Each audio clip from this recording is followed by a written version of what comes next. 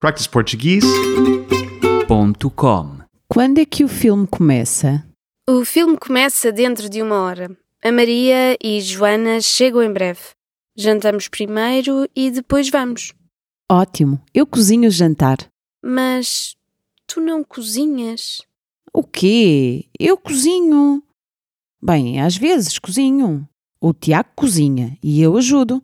Sim, o Tiago cozinha. Ele cozinha bem.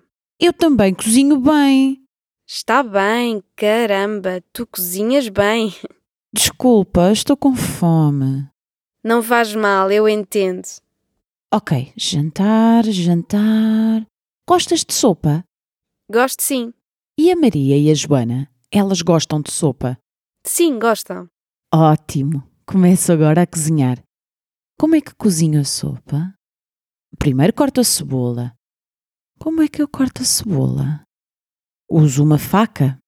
Onde está a faca? Primeiro encontro a faca. Aqui está. Uau, esta faca é grande. Sim, é. Eu ajudo, ok? Eu corto a cebola. Não. Eu corto a cebola. Ok, tem cuidado.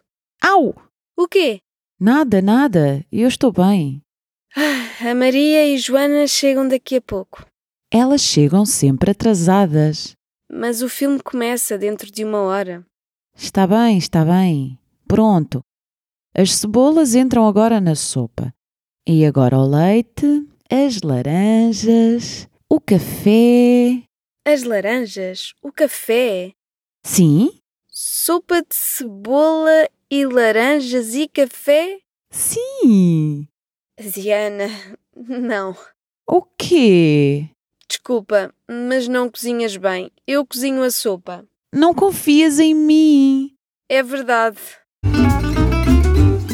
practiceportuguese.com